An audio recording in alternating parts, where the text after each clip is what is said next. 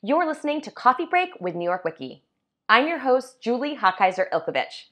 Welcome to another very special episode of our podcast featuring an amazing New York Wiki live event. This panel featured an incredible conversation about women in the workplace between Shelley Zalis, CEO of the Female Quotient and the creator of the Girls Lounge, and Meredith Kopit-Levien, Executive Vice President and Chief Operating Officer of the New York Times. The panel was moderated by our very own New York Wiki president and recent podcast guest, Judith Harrison, who is the Senior Vice President of Diversity and Inclusion at Weber Shandwick. This panel was hosted by the New York Times, which is also our amazing sponsor for this episode. Stay tuned to hear more about the New York Times podcast, The Daily. Thank you to our wonderful sponsor, and we hope you enjoy this inspiring conversation.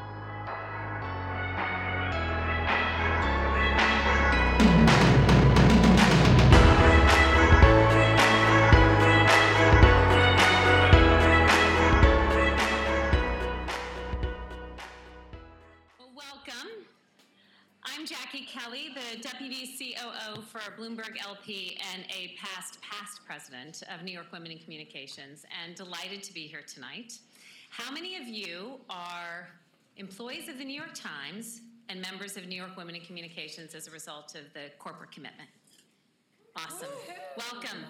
So we are so grateful to the New York Times for hosting us, but also for being corporate members. And you all know the benefits of being a corporate member. We have 9 corporate members. We have Bloomberg, Condé Nast, Dow Jones, Estee Lauder, Hearst, IPG, Meredith, Quantcast, and the New York Times. And what we love about our corporate members is you know first and foremost the benefit of bringing events like this into your corporations and helping to advance the conversation around what's important to us as colleagues and as business leaders, and how do we help advance and support one another. So we're so glad you're here tonight. I have the privilege of, and by the way, if you are not members, how many of you are companies in this room and your company is not a corporate member? So you were bold raising your hand, because we're on to you right now. At the end of this, we would love for you to talk to either Teresa or Anna, who will be outside, who can tell you a lot more about how to become corporate members and what we will do to deliver on your behalf.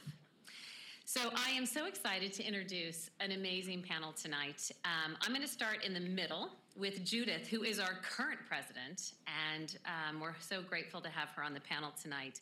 Judith drives programs designed to build a multicultural workforce that leverages diverse backgrounds and perspectives to create innovative solutions for clients and an inspiring high-performance workplace. And as a former employee of IPG with Judith, I can tell you she absolutely does that.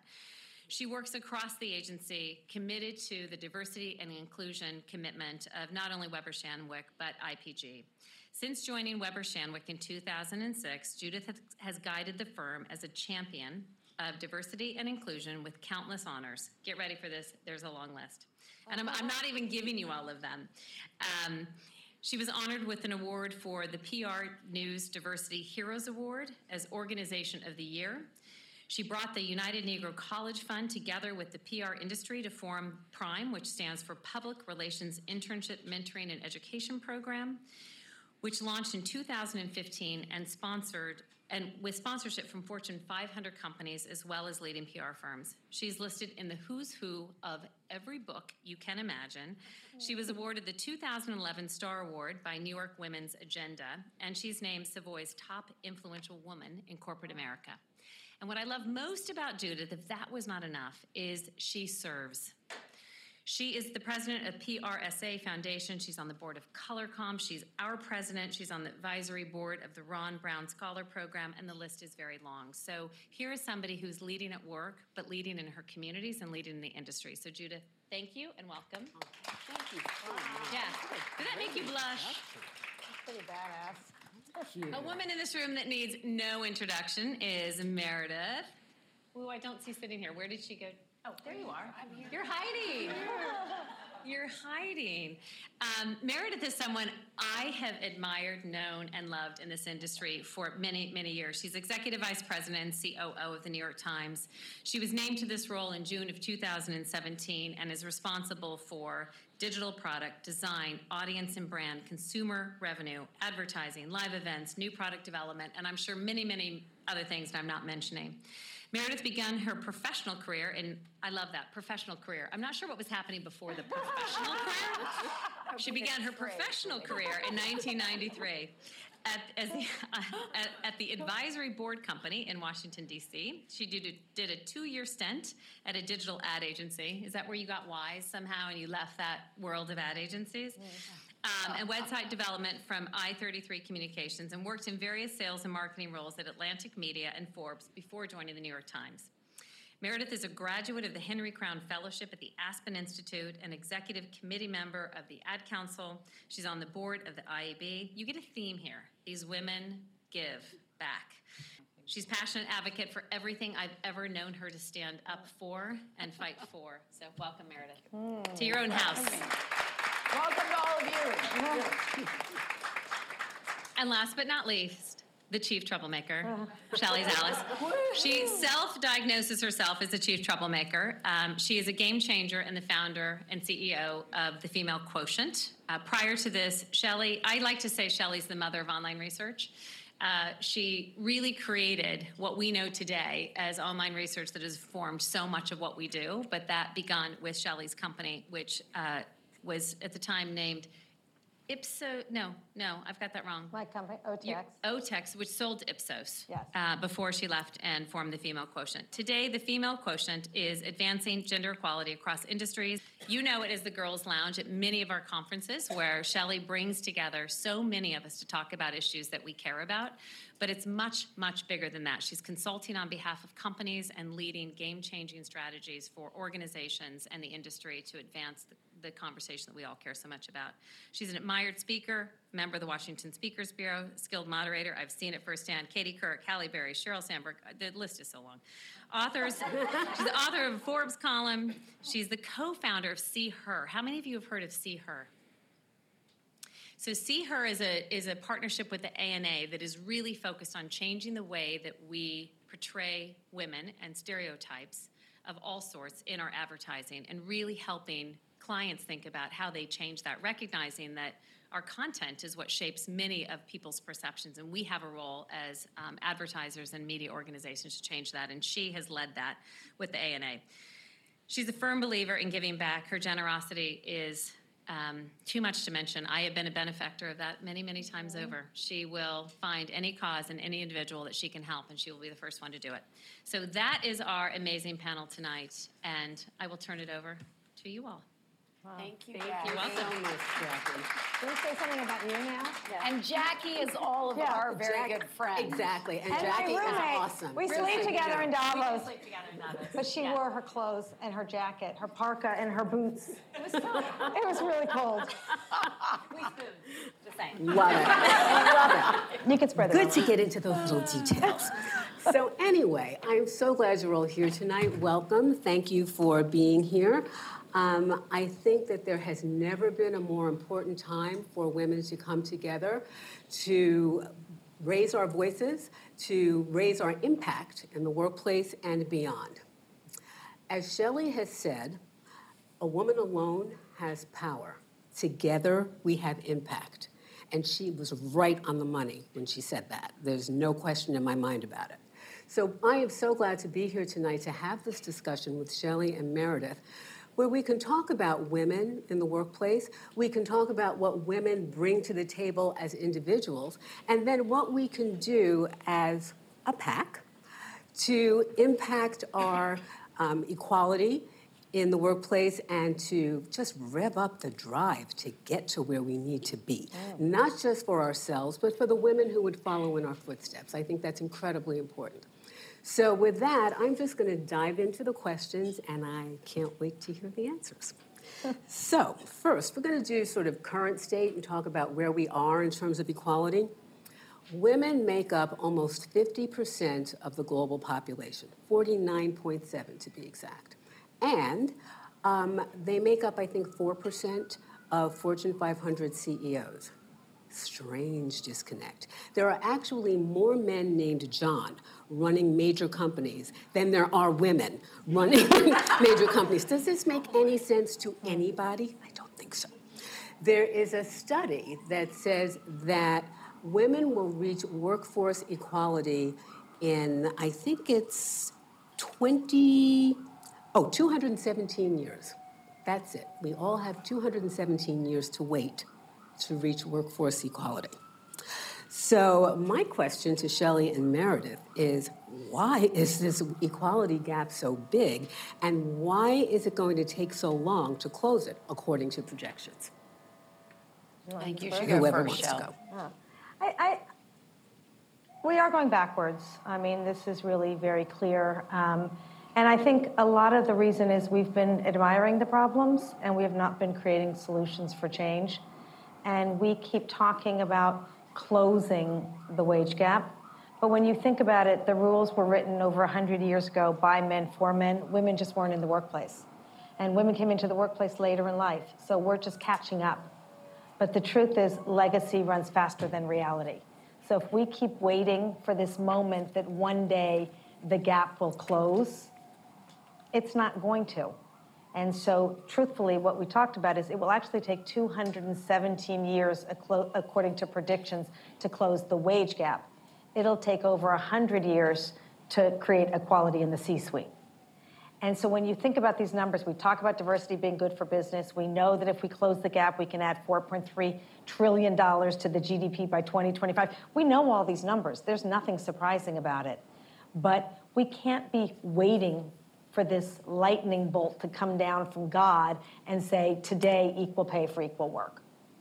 We won't catch up. We all know the facts that women are paid on past performance. So if we've been making less, and you come to your job interview and they say, what did you make in your last job? And you say 50,000. They're going to say, okay, we'll give you 55. And you're supposed to say, oh, that's awesome. Men are paid on potential. But men have been making more. So we're the schmucks coming in saying 50, getting paid 55 when the job really pays 70. And so they're getting away with it. So we'll never catch up at that pace. So the only way we truly will is just to close that door and open a new one.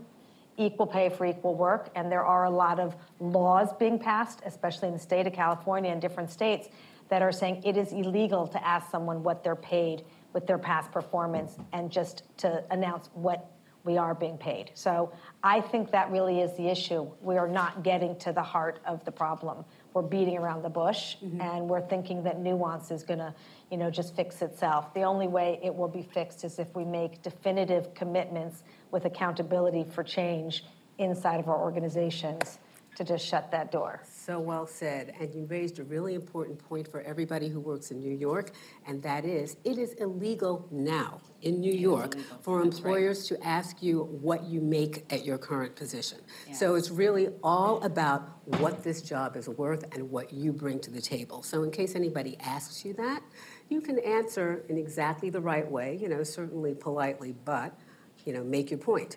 It's not about what you made. It's about what you can do. Yeah. I want to add to what Shelley said, but just something on what you just said. Someone once gave me the line that all you ever need to say when anyone asks you what you make or what you should make is compensation is a metaphor for value, and I'll leave that to you. So that's, you literally never have, what did I make, what should I make? That's up to you. On compensation is a metaphor for value. Period. And stop talking. Pause. So just literally drop the mic on that. Let me go to the issue of how we got here for a second. Wait, but finish your sentence, because you said compensation is a metaphor for value. Pause, and then you're supposed to say, I leave that up to you. And I leave that up to you. I just wanted to finish. I leave that up to you. You know what my value is. I wouldn't be sitting here if you didn't. On the issue of why it's 217 years, but Shelley said so much of it. I just want to add, I do think, as many of us in this room are mothers, certainly we're daughters, but many of us are mothers or will be mothers. So much of this is in the coding of how we came up from being little girls, and I think about that every day. Many of the things that we, even as women, believe are the qualities of a leader are not the things that we were taught and socialized to do. And I find myself all day, every day, trying to break with some of those things. But I'm actually really optimistic. Shelley and I have been in this discussion together for 5 years now. We're always And together. we are always together, which is why we're here. We are genuinely, and we'll come to that and what that has meant to both of us. But I feel really different today. And I want to say why I feel different. I don't think it's going to take 217 years. I don't think it's going to take 27 years. It might in the Fortune 500 because you think about CEOs and companies, but I bet even there it won't. And here's why I think that. I think a year ago last week, reporters at the New York Times and a reporter at the New Yorker broke the story about Harvey Weinstein and set off a cultural reckoning that hasn't been at that sort of scale in a century. And that has changed how men and women think they can and should act toward one another in the workplace. So that's one reason, but I don't think it's the only reason.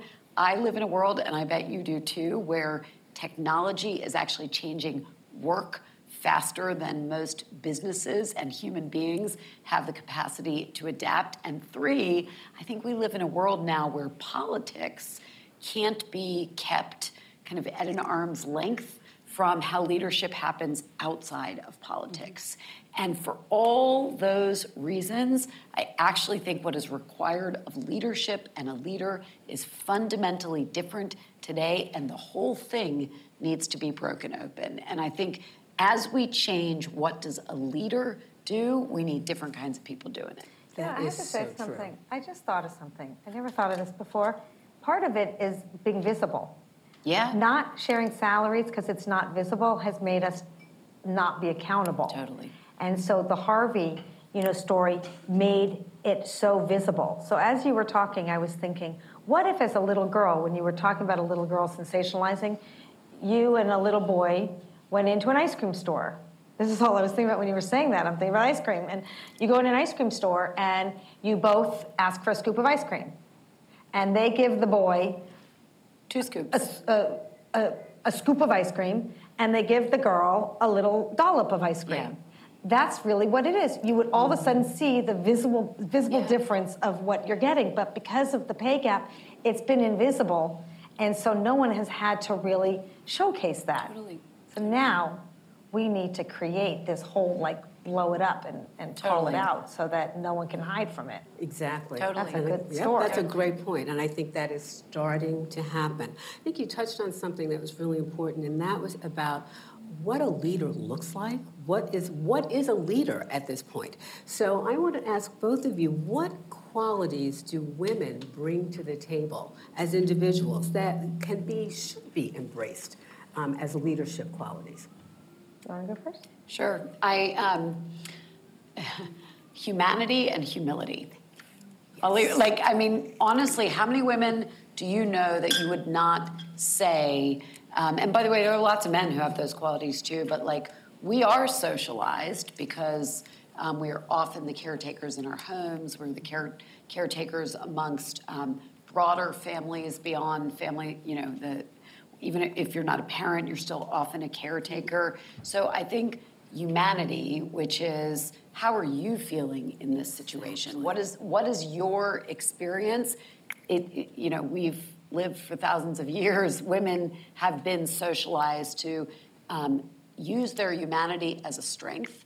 And so I think when there are, and again, I don't want to suggest, I've actually worked for and with some incredibly humane men who lead with that, but in general, women are socialized in that manner. And I go back to what coding you get as a little girl, and one of the first lessons I got as a kid was don't brag, it's gross, right?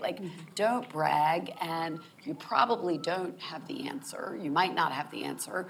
Part of why you have other people around is because you'll sort the answer together, or they have the answer, and your job is to draw it from them. So I think humanity and humility tend to be characteristics that women are shaped to be from and therefore can lead from. I think that is such a great answer because women have been socialized for years to think that, the traits that we are brought up to have are not the same as leadership traits. They're entirely different, and they're so not. So that was wonderful. Yeah, I think this is what leadership looks like, Yeah. truthfully. Yeah. I mean, I love that. I right? love that. I mean, this is what Together. leadership looks like. Yeah. Oh, yeah. Yeah. Yeah. This is what leadership looks like. And I think that, I recently asked, we did a Men of Action summit in the Girls Lounge, which was really quite amazing. And we had 40 male speakers. And I asked all of them, what does a leader look like today? 2 top answers, which from the Deloitte study also identified with soft skills. The 2 top answers were empathy and caring. Yeah. And I said, that is so amazing to me. Why don't we have job descriptions looking for CEOs and say, we're looking for a compassionate, empathetic, human person with humility that has, that's great at collaboration, team building, and, listening skills. And by the way, can also deliver a great bottom line. I'd love to see that job description for a leader today. We should rewrite that job description. And we talk a lot about the masculine, feminine qualities of leadership, not the male, female, because there's plenty of men with feminine, plenty of women with masculine. The masculine, linear, assertive, decisive, analytic. We need all those skills in the workplace. The feminine, collaborative, nurturing, empathetic. Humanity, humility, those are much better words. They're fantastic. And, we need both. We need the masculine and the feminine, to really make the world go around. But it is about collaborative, and it is about power that is shared and not power that is pushed down, that will keep the best employees and also attract the best employees. And companies that don't have empathy in their DNA and create a culture of care have gone this far for this long, but they won't go further in the very near future, because our millennial generation has equality in their DNA, and they do not want to work for companies that don't create safe, secure, and caring culture. That's why it's not going to take 217 years. Well, then that actually brings me to another point. We were talking about women and our characteristics. How do women go about, or how should women go about promoting themselves in the workplace? And what is the consequence of not doing that? Yeah, I have a really strong opinion, which is I don't think it's about that. I really don't. I think the consequence is that there's like an idea, and I'm sure there's some truth to it. So I'm going to say something that many may challenge fairly, but I don't think the issue is about an inability to self-promote. I do think Shelley's point about visibility is very real, and I think it's incumbent on leaders to see that their best talent is visible, whoever those people are. But I think it is about women being in jobs that have high-profile results. And I think that there are, if you look, there's so many studies that say that very often when there are women in an executive suite, they're in the corporate functions, they're not in the big operating jobs with P&L responsibility, they are not the ones on the hook to run a division when that division is the most important division at the company. I would say the same for women, people of color, underrepresented minorities generally. And so to me, it is less about how do you promote, although I'm sure that is also important.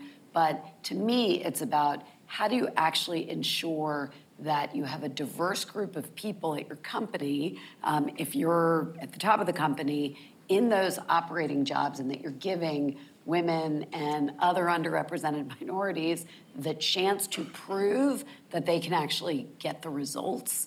And that, to me, breaks it. And if you're on the other side of that and you're coming up in your career, I would say put yourself in a position where it can be seen if you can deliver the result. And that is the best form of self-promotion I've ever seen. I love that. I think that every level is very important. I think one of the biggest problems we as women have is we are taught and trained throughout our career, throughout our growing up, to be nice, which is a very important quality, and we should always be nice. And we should always be kind, and we should always give back with generosity in everything we do. However, we also cannot forget that money and power are not dirty words. That's right. They are taboo topics for all of us. We think that we're not supposed to achieve that. It's why girls don't want to say they're good in math. We think that no one's going to like us if we're good in math, or no one's going to like us if we're strong and successful. Well, you'll never be strong and successful and visible if you don't understand that money and power are very important parts of your vocabulary and who you need to be, especially in business, right? Be kind along the way, because that is the number one asset of a great leader that we talked about. But these are important characteristics, and we have that voice in our head all the time. We all talk about this. It's really true. If there's 10 things that you need to get done, if a guy can do 6 out of 10, he's like, yep, I got this. If a woman doesn't think she can do 10 out of 10, we got that voice in our head telling us we're not qualified, we're not good enough, we can't achieve it, we're going to fail, we have too much going on everywhere else. And, it wasn't Jackie Kelly, it was Wendy Clark, but Jackie Kelly believes this, you got to shut that bitch up in your head and just make it go away. And just realize that, everyone else has that same voice. Don't hold yourself back for that. So the most important asset for visibility and believing in yourself, and a different word for bragging, let's replace that word, because that isn't a word in our vocabulary, replace with confidence. Totally. Or Sheryl Sandberg says, call it executive presence. Exactly. Right? But own a different word, and then become that and be it. And, no one else is going to believe in you if you don't believe in yourself first. Can I love that you use the word power, and I want to say power is like a super controversial word, and there's a negative connotation and there's a very positive connotation, and I want to say Shelley Zalis has a lot of power, and she uses that power to gather other people and give them a sense of confidence through togetherness. So power, if you can make peace with power is a good thing when well used, I think you can sort of use that in a way that doesn't have to feel or seem self-promoting or boastful. So watch this. We all have power in our own bases. But now watch. Hold hands. Did you just feel an electricity? Totally. I did. That's power. Totally. This is power. I did. And that's the connection. Let's make a new word, connectionability, or whatever it is. That's power too. I agree Love completely. That is so completely. on the money. First time I've held hands on a panel. I know. Same here. I know. Life is just so full of new experiences. This is so cool. Anyway, one of the things we were talking about just now is visibility. And to me, that goes to sponsorship. That is incredibly important in women's advancement.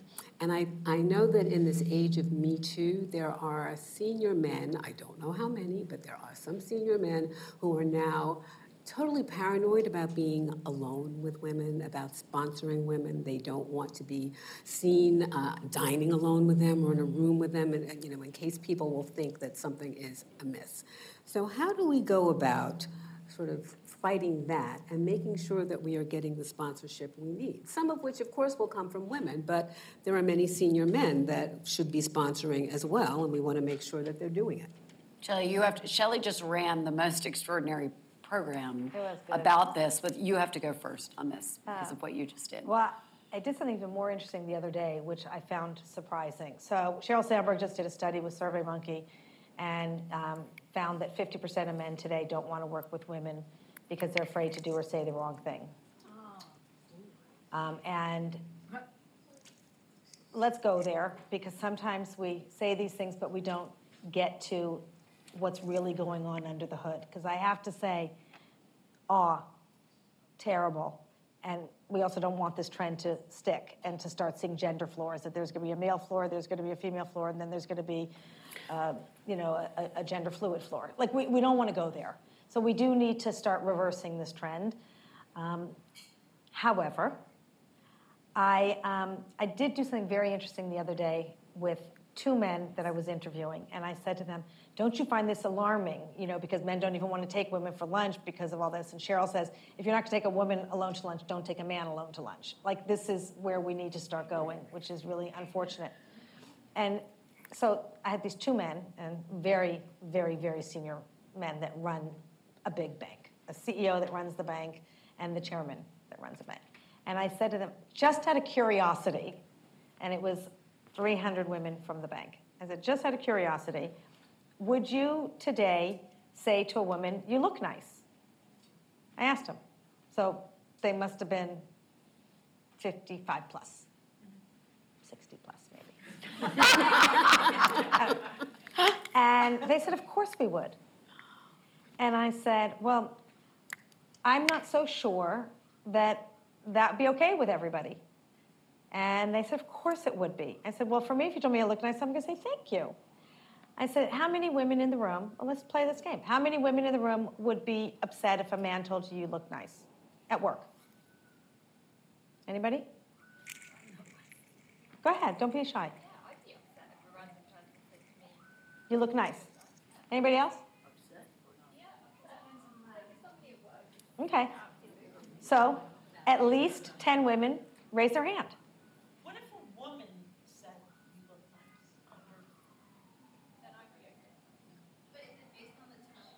So let's get to that in a minute. We'll open that up. But I just wanted to show the point that what might feel right for one person might not be right for someone else. And so I want to rewrite the golden rule. The golden rule today says, do unto others as you'd want done to yourself. But what I would feel okay with was not going to be okay for you. So the new golden rule, in my opinion, would be do unto others as they'd want done to themselves. And have that lens. Great. Exactly. I love that. Right? It's a really good one. That is a good one. That's the I love that. I love That's that. how it's known. It's a good one. And this is what's happening today.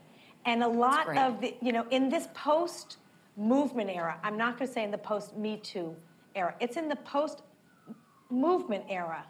We are starting to uncover these issues. And what is happening with men and why they are saying, I don't want to go there, because if they say something like that, which they didn't mean, they might not have meant to be offensive, but we might take it the wrong way. I will say to women, first and foremost, say to someone, that makes me uncomfortable. Because he might not be aware, and he might need an education first before we go and say, he sexually harassed me. Because then that opens a whole other, big conversation. So we are living in a world where there is more sensitivity. We are more aware of, what is going on. We're more open to having the conversations. What Me Too did that was wonderful was break the silence, create consequence for bad behavior. But now we have to move forward with positive, proactive solutions for change, bringing men into the conversation where a lot of men will tell you, 34% of men today say that why are they always perceived as the bad guy? And as, just the assaulter, no matter what, they don't want to be known as the strong, assholes. They also want to be able to show their sensitivity and emotion. So there are plenty of bad guys. I'm not saying that. But there are also plenty of good guys that we do need to give a little education to in today's day and age. Because these guys, when I played that game with them, they're like, oh my God, I had no idea.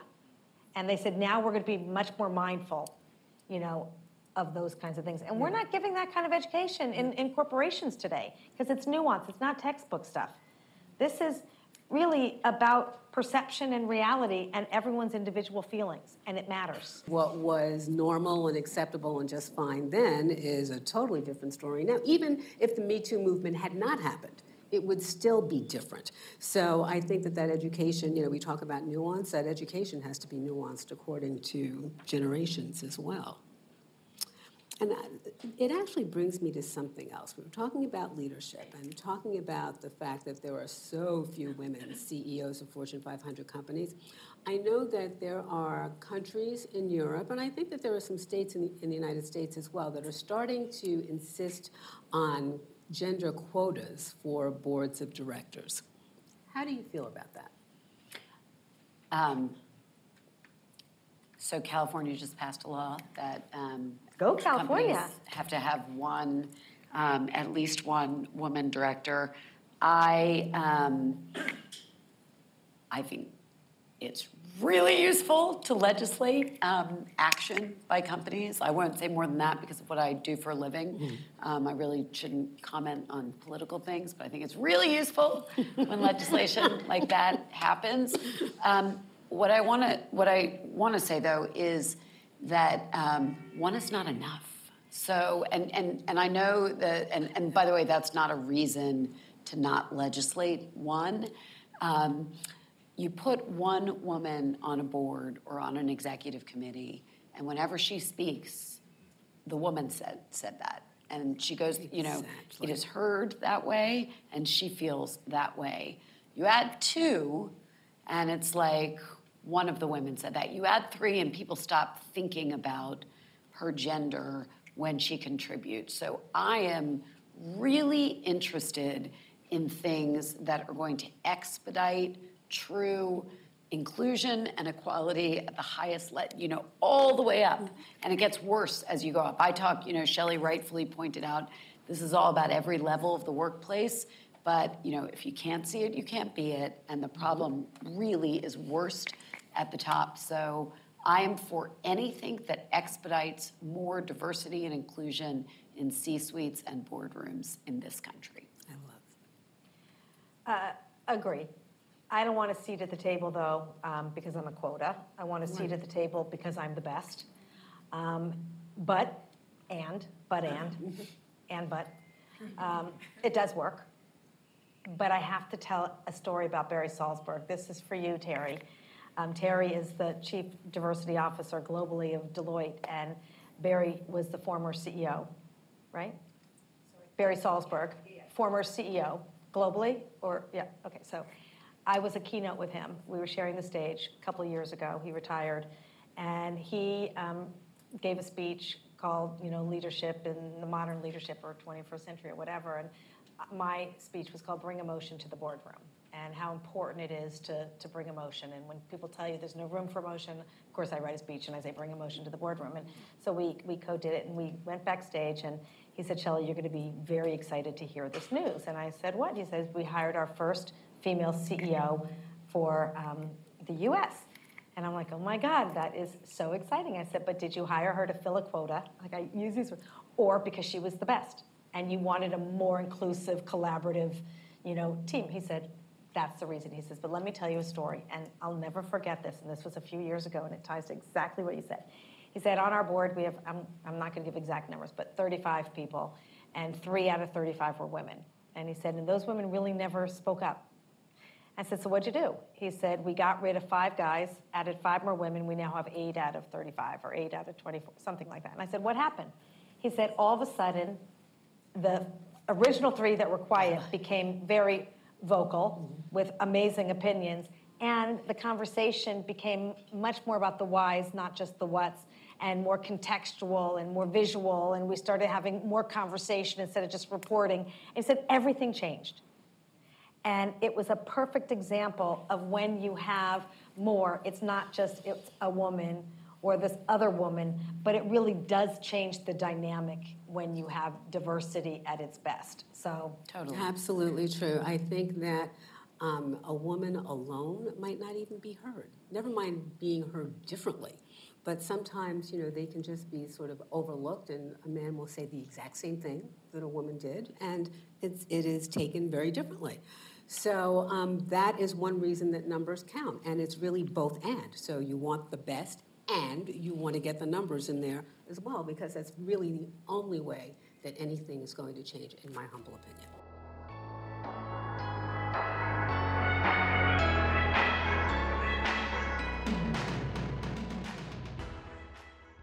This moment we're living in, a lot of nationalism, distrust, economic insecurity, deserves to be questioned. Who protected the women and who protected Harvey? This moment deserves context. For these migrants, it's about survival. But most of all, he kind of indicates that he leans toward Putin. This moment deserves to be understood. This is The Daily, a podcast from the New York Times. Find us on Apple Podcasts or wherever you listen. So now we have decided that it's not going to take 217 years to get where we need to go, which is a good thing. So even 21 is better than 217. Okay, exactly. First 2 digits. Exactly. So how do we get there? What do we do? Collectively, what can we do? I haven't always gotten this right, but the best thing we can do, and I'm looking around the room and just judging on appearance, my guess is at least half the room is in the position, maybe 2/3 of the room being a hiring manager, hire a woman or a person of color. You have an open job, hire a woman or a person of color. And it is, it doesn't change until the table changes. I put a woman in a very big new products job at the New York Times 15 months ago, and a team that was certainly not known for its diversity before is now like unbelievably diverse. So, if you don't have women and people of color in hiring positions, then the people who come to your company look around and they think, well, this place is not for me. This place is not for me. And I want to say, I'm 47. I've been working for 25 years. A lot of it with my head down, doing that operating thing. Jackie knows this because she's done the same thing the whole time, trying to deliver a result. And as late as 5 years ago, I don't think I understood that how important that should be to my consciousness about how I was hiring. And I certainly didn't understand the inclusivity aspect of that, because even more important than hiring is, does everyone who comes to the table feel like they actually belong there? And I just want to say, I've been on a giant journey about how important this is, and literally, I show up very differently to work every day today than I did 5 years ago. I love it. You hit on one of the most important points ever. Thank you. That is great. The inclusion part is so critical, and I've always said that diversity without inclusion is meaningless, because what happens is that you bring people in the door and you say, voila, we have diversity. Isn't this fabulous? I have hired a woman. But, right. But then if people are not being listened to, if they're not heard, if their perspectives are not being used, then they don't feel that there's any point in their being there, and then they leave. And so what you have is a revolving door. And so it accomplishes nothing. So that part about being inclusive is so critical. I want to say one more thing about it that I never get to say out loud. I think most executives have good intentions. And good intentions aren't enough. But most executives are just working their ass off to deliver the result and to get the hire done so the work can get done, so they can hit the number, and so they can please their boss. Most leaders, not even most bosses, and I think what we can all do together is raise the consciousness so that it's understood, and and I do think there's work to do, even amongst the best people I know, to raise the consciousness. Absolutely. And I think everyone in this room has a big has a big role to play in that. And you shouldn't be afraid to raise it as an issue. Love that. I agree. I don't think leadership is about age or about title or about level. I think we all are leaders in our own regard, and we all have the ability to activate change, big or small. It's doing something. And I think the word trying needs to exit everyone's vocabulary. You can't try to do something. You're either going to do it or you're not. If I put this on the floor, which I'm not going to pick up again because it's too hard to get back on this chair, but if I told you to try to pick it up, you're either going to do it or you're not going to do it. That's right. So I think that we need to have a conscious mindset. I think we need to have accountability at every level and for every action. For diversity, we need accountability. It should be part of your compensation package. If you get rewarded for something, you're going to be more inclined to do it versus it just kind of, well, if I get around to it. No, do it. It's your responsibility. Accountability for closing the gap.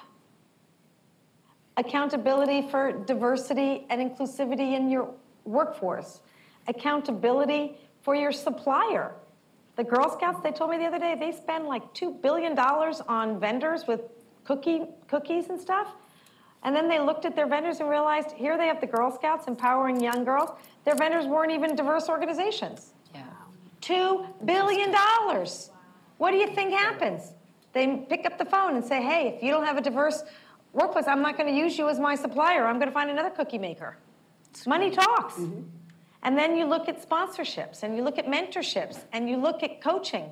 Well, let's stop just fixing the women. We also have to fix the men. You know, like, we're not broken, you know? There's nothing wrong with us, you know? So let's like level the playing field. And then you look at culture and values and policies. Well, let's create policies that work for everyone to thrive in the workplace and bring their best selves to the workplace and stay in the workplace.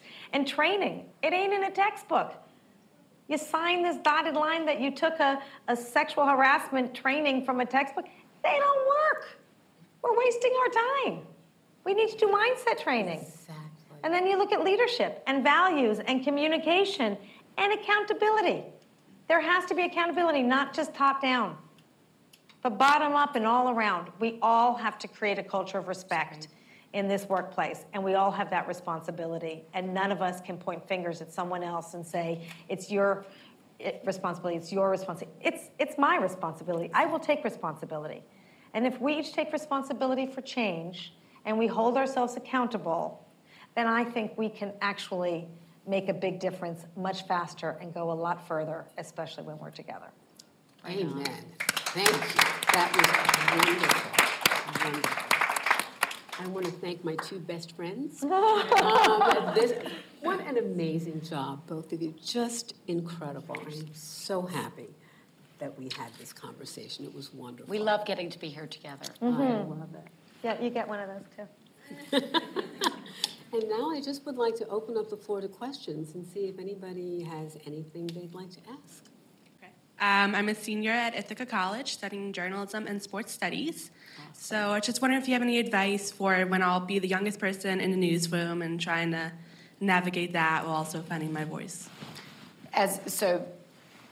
Being your age and stage, working in a newsroom, make great things. Like literally, I actually would say that to anyone in a creative profession. Like, show that you can make something, which might be how you report. It might be that you can, make an infographic in a way that people haven't thought of. Like, I do think in advertising, in journalism, in anything else that involves writing, like distinguishing yourself creatively, which really goes to like showing your original thought is the best way to sort of be noticed and sort of found early in your career. I would also say just like do whatever within the bounds of appropriate is asked of you, because when I was 22, I was in a very entry-level job, and like just showing your commitment to the work and whatever that work is, showing that like you really care about its quality, that will be noticed. It's great advice. So glad we have people right out of college So here. am It's I. amazing. Thanks for I love being the here. whole age range here. I have a question. What role do you think government should play? I mean, besides, saying how many people should be on a board, should there be more things like, so should there be other government regulation I'll give you in terms of salary or transparency? Yeah. I'll give you a few that I feel incredibly passionate about. Until we fix family leave in this country, see, here I go talking about policy things, but this one I'm so passionate about, I'm not going to be shy. We're not going to tell either. Until we fix family leave in this country, I think we will always have equality issues in the workplace, because I think more often than not, it is women who are forced to make very, very difficult choices. And I think family leave needs to not just be about parenting. It needs to be about being a caregiver. Shelley taught me the expression culture of care. Like, that extends to how you show up as a whole person into a workplace. So I think there's a lot there about policy. I think transparency around compensation, I haven't thought enough about it. I'll say, I think it's probably important in some ways. I think there are different labor markets for different kinds of jobs and different kinds of circumstances that make compensation disparities happen that are often fair and appropriate. And so I think if we try and stamp out all compensation differences, we stamp out kind of excellence, and we end up in a place of mediocrity. So I think that's a really confusing issue. That was a great question. Yeah, and very nuanced answer, for sure. Thank you. Any more questions? I have more of a comment, I guess, I want to go back to what was being talked about earlier about you look nice. Does that offend or not offend?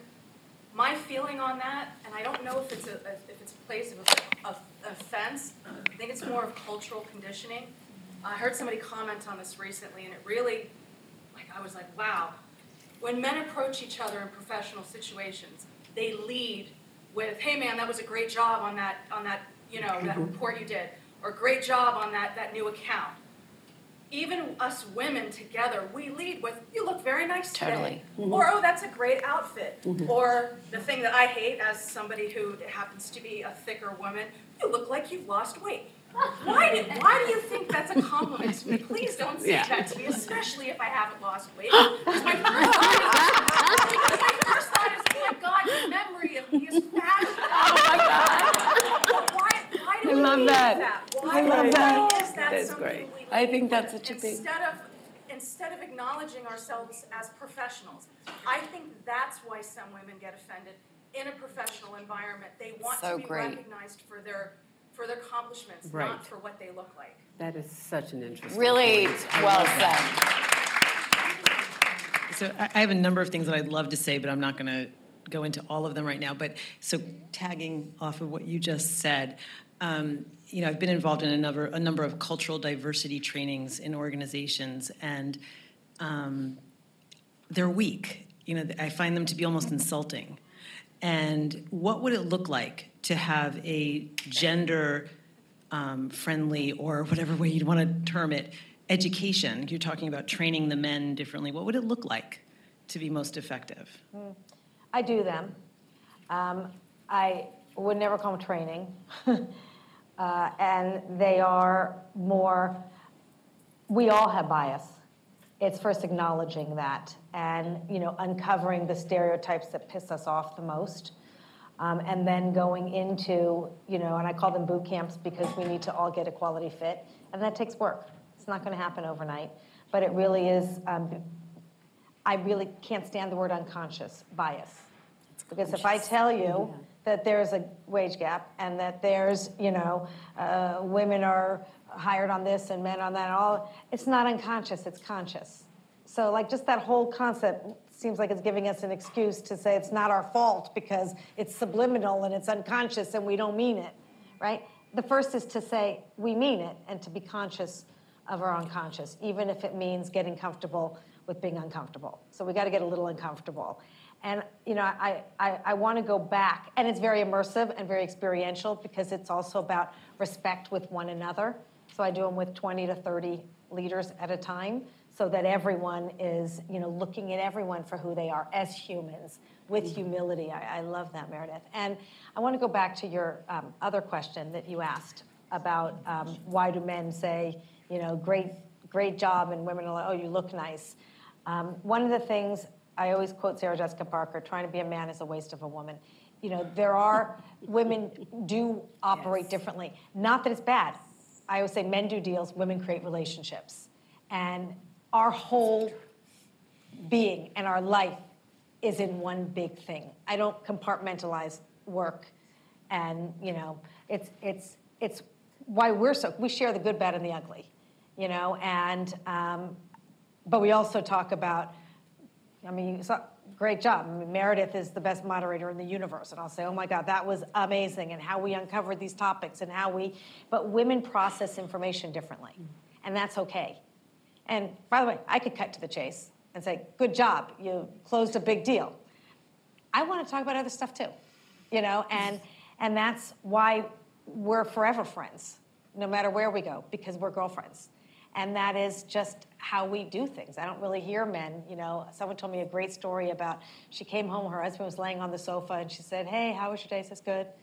And she says, "What are you doing?" He said, "Nothing." "What are you thinking about?" "Nothing." Can you imagine thinking about nothing? Really? I'm like, God bless you. That's awesome that you're so black and white and linear. I don't operate like that. Exactly. We just come from different planes. So I don't think it's a criticism of, that. I think it's just how we have these relationships and friendships.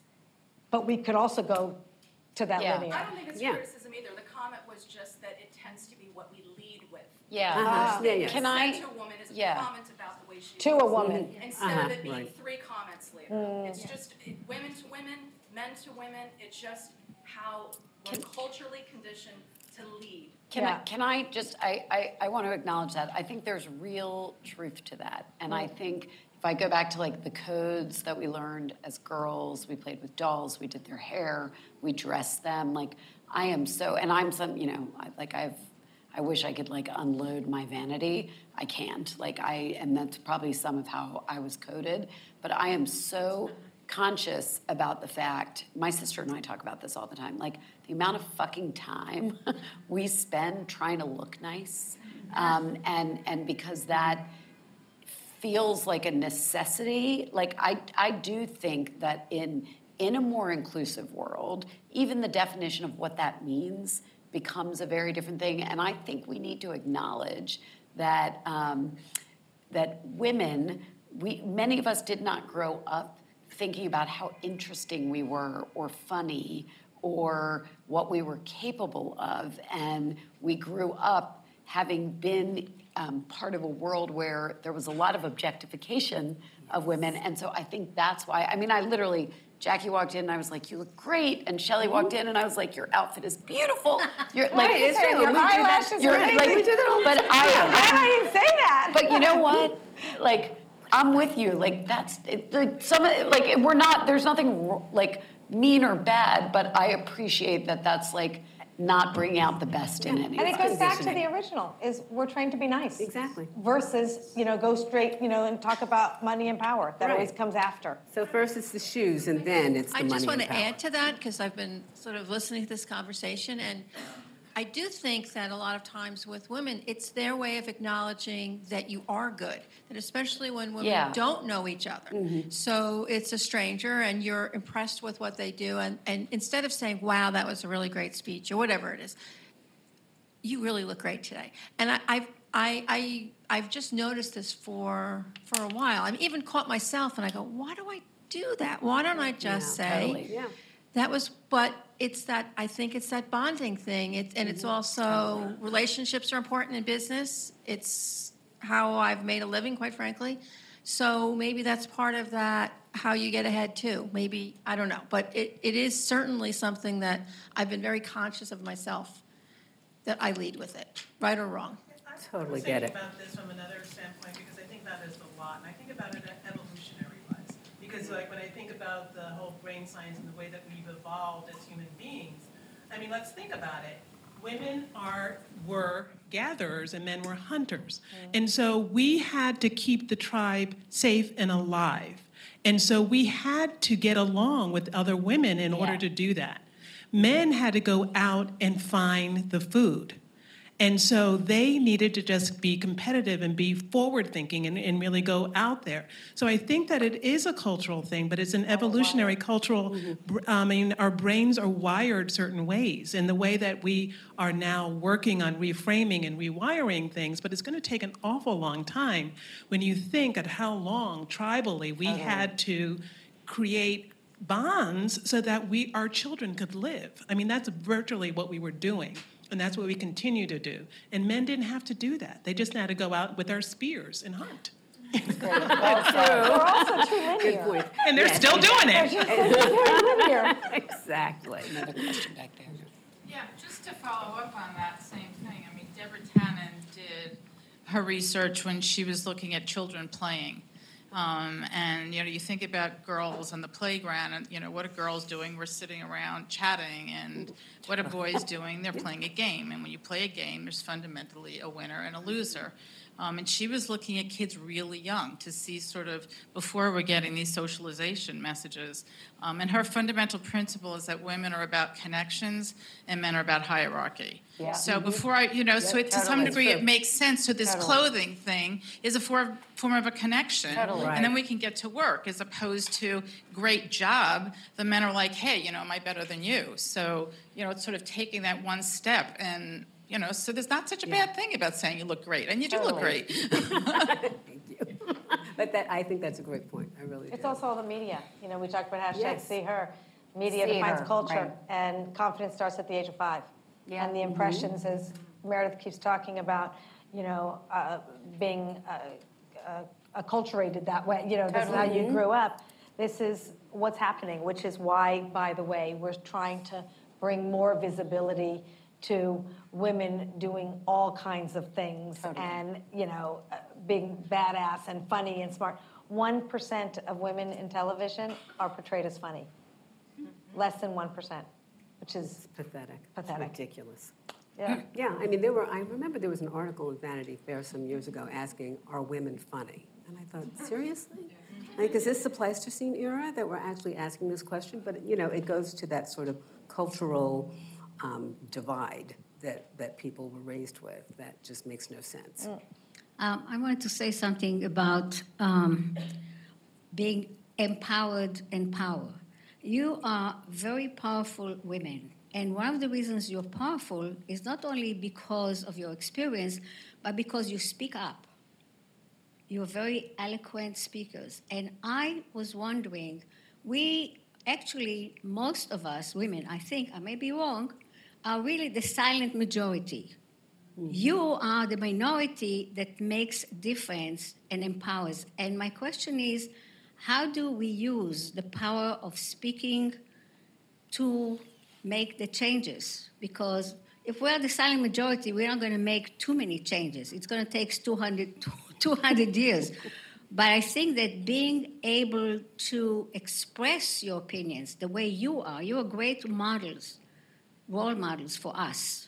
How do we use that to empower other women in this group, at least in this group? You don't grow up with this. It's not one of those things. I don't think I was, thank you for that, by the way. I don't think I had this voice until I had it. So how do you get it? And, I really, I eat a lot of chocolate. I love chocolate. I always say when purpose meets passion, you're unstoppable. It's just an expression that I wrote because that is the truth. I believe so much in what I'm doing, and I won't stop.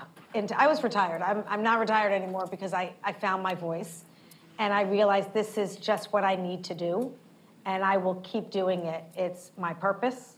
I'm very passionate about it, and I really also wrote this expression: "We're better together." Yeah. I'm telling you, we play off each other. And a lot of that is because we've developed. I'm so lucky. I didn't have girlfriends in business before. I never did. I was alone my whole career. I have 17,000 girlfriends now. You do. And, you do. It's true. And we feed off each other with our voices. And you can see we can just finish sentences and then some and add that. And then wherever, they're going, I'm going with them. So they'll start the new conversation. I'm going right where they go. And then we amplify each other. And when you amplify each other, your voice gets stronger. Your passion gets deeper. Your purpose becomes more impactful. And all of a sudden you say, did I really just say that? And it just is what happens because you genuinely care. And, we all talk about having an authentic voice. It's not an authentic voice. Authentic is a made-up word. It's a real voice. I really care. And I care because I've had a lot of these experiences in life. I've been there, done that. The best way to have a voice is based on real life experiences. You can't make this shit up. Been there, done that. you know? And if we all share with one another, then we don't have to keep recreating the wheel. We can keep going like that, further. And I think that's what's happening. Absolutely. I'm going to add one small thing to that. My husband works in sports, and he always says to our son, you know, you miss all the shots you don't take. So I just want to say, like, when I was 23 and 24 and 25 and I had to get up in a room full of business people and talk, my voice quavered. I couldn't, like, I would feel like hot in my head. Like I could go on and on. And even at, 47, if I'm not well prepared for something, I'm not great, but you just have to do it. And I believe, so I'm just giving like a very practical piece of advice, you only get good at it by doing it. That is so true. You have to do the thing you're afraid If you're afraid of. You just have to exactly. do it. Yep. It helps. So many questions. You first, then you. Yes. So I turned 50 this year. Oh my God, you look so good. See, I did it again. And I pulled up stakes and moved to a brand new city for a new job that didn't work out. And I would love to hear, like, one of the things that I have found really difficult is I'm one of those people that think 1990 was 10 years ago. I would say 27, but honestly, probably about 35. But I really do worry about the age gap and looking for work. Yeah. And I just wonder if you have any thoughts about not only, I think it's a problem for men and women, but I think for women, it's a bigger issue. Yeah, it is. And so I would just love to hear some, inspiring words about, I still have a lot to give. Yeah. And so I would just love to hear your perspective. I'm not going to say anything terribly helpful, and I'll be brief, but I just want to say I am deeply worried about this issue. Shelley and I and Jackie, we all roll in a circle. We know many, many of our peers who have lost their jobs in the last couple of years and cannot get other ones. So I'm like super troubled, and I don't feel like I know as many men who I could say that about, although I'm not sure that it's about gender, but I do want to say I think I'm not being short, I'm just talking, but I think there's a giant issue of the work is so different today. The work is changing so fast, and I think broadly, like literally reskilling yourself all the time to be able to do the new thing is the most important thing, and then finding a community of people who will introduce you based on the skills that you have. And always having... And you're in one now. Exactly. You're in one now.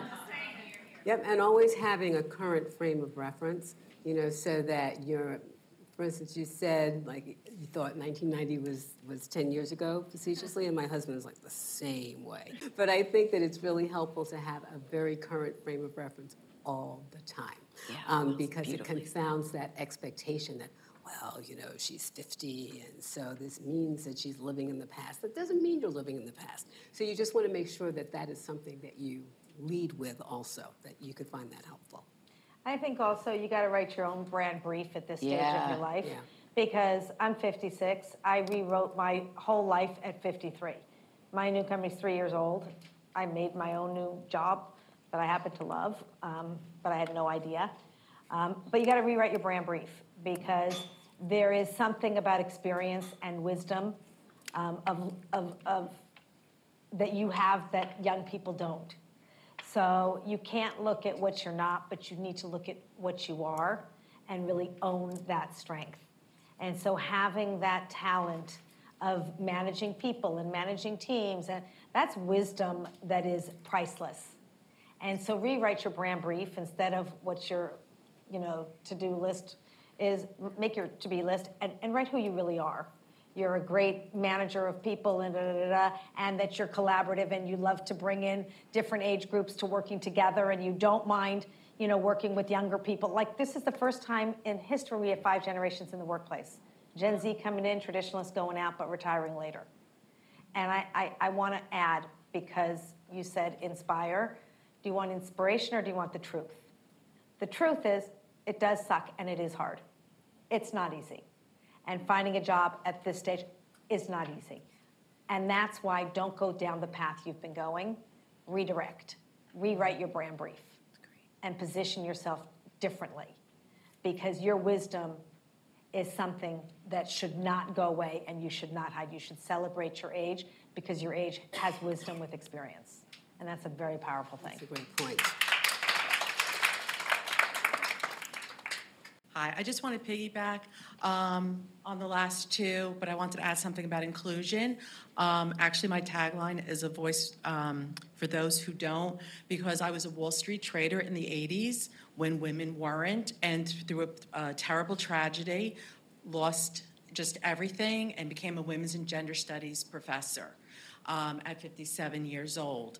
So rebranding, but so that is what I do. I have a voice for those who don't, and we're talking about inclusion. And one of the things I do faculty training, and I'll be at Pratt Institute tomorrow, is about the LGBT and sensitivity for coworkers, because it's not just our students, but we find that our staff and faculty are also bullied and violently harassed also. So it's just something, adding to the inclusion, but I found a voice not just for myself, but for everybody else. And rebranded. I love it. Well done. That's That's great. a beautiful note to end Really on. great. So what I love about New York Women in Communications is we like to say that this is where we keep it real. And I so appreciate the questions, the thoughtfulness, the vulnerability that everybody shows when we come together and try to figure out answers to this. So thank you. Thank you for hosting. It's our pleasure. Thank you. Thanks for being here.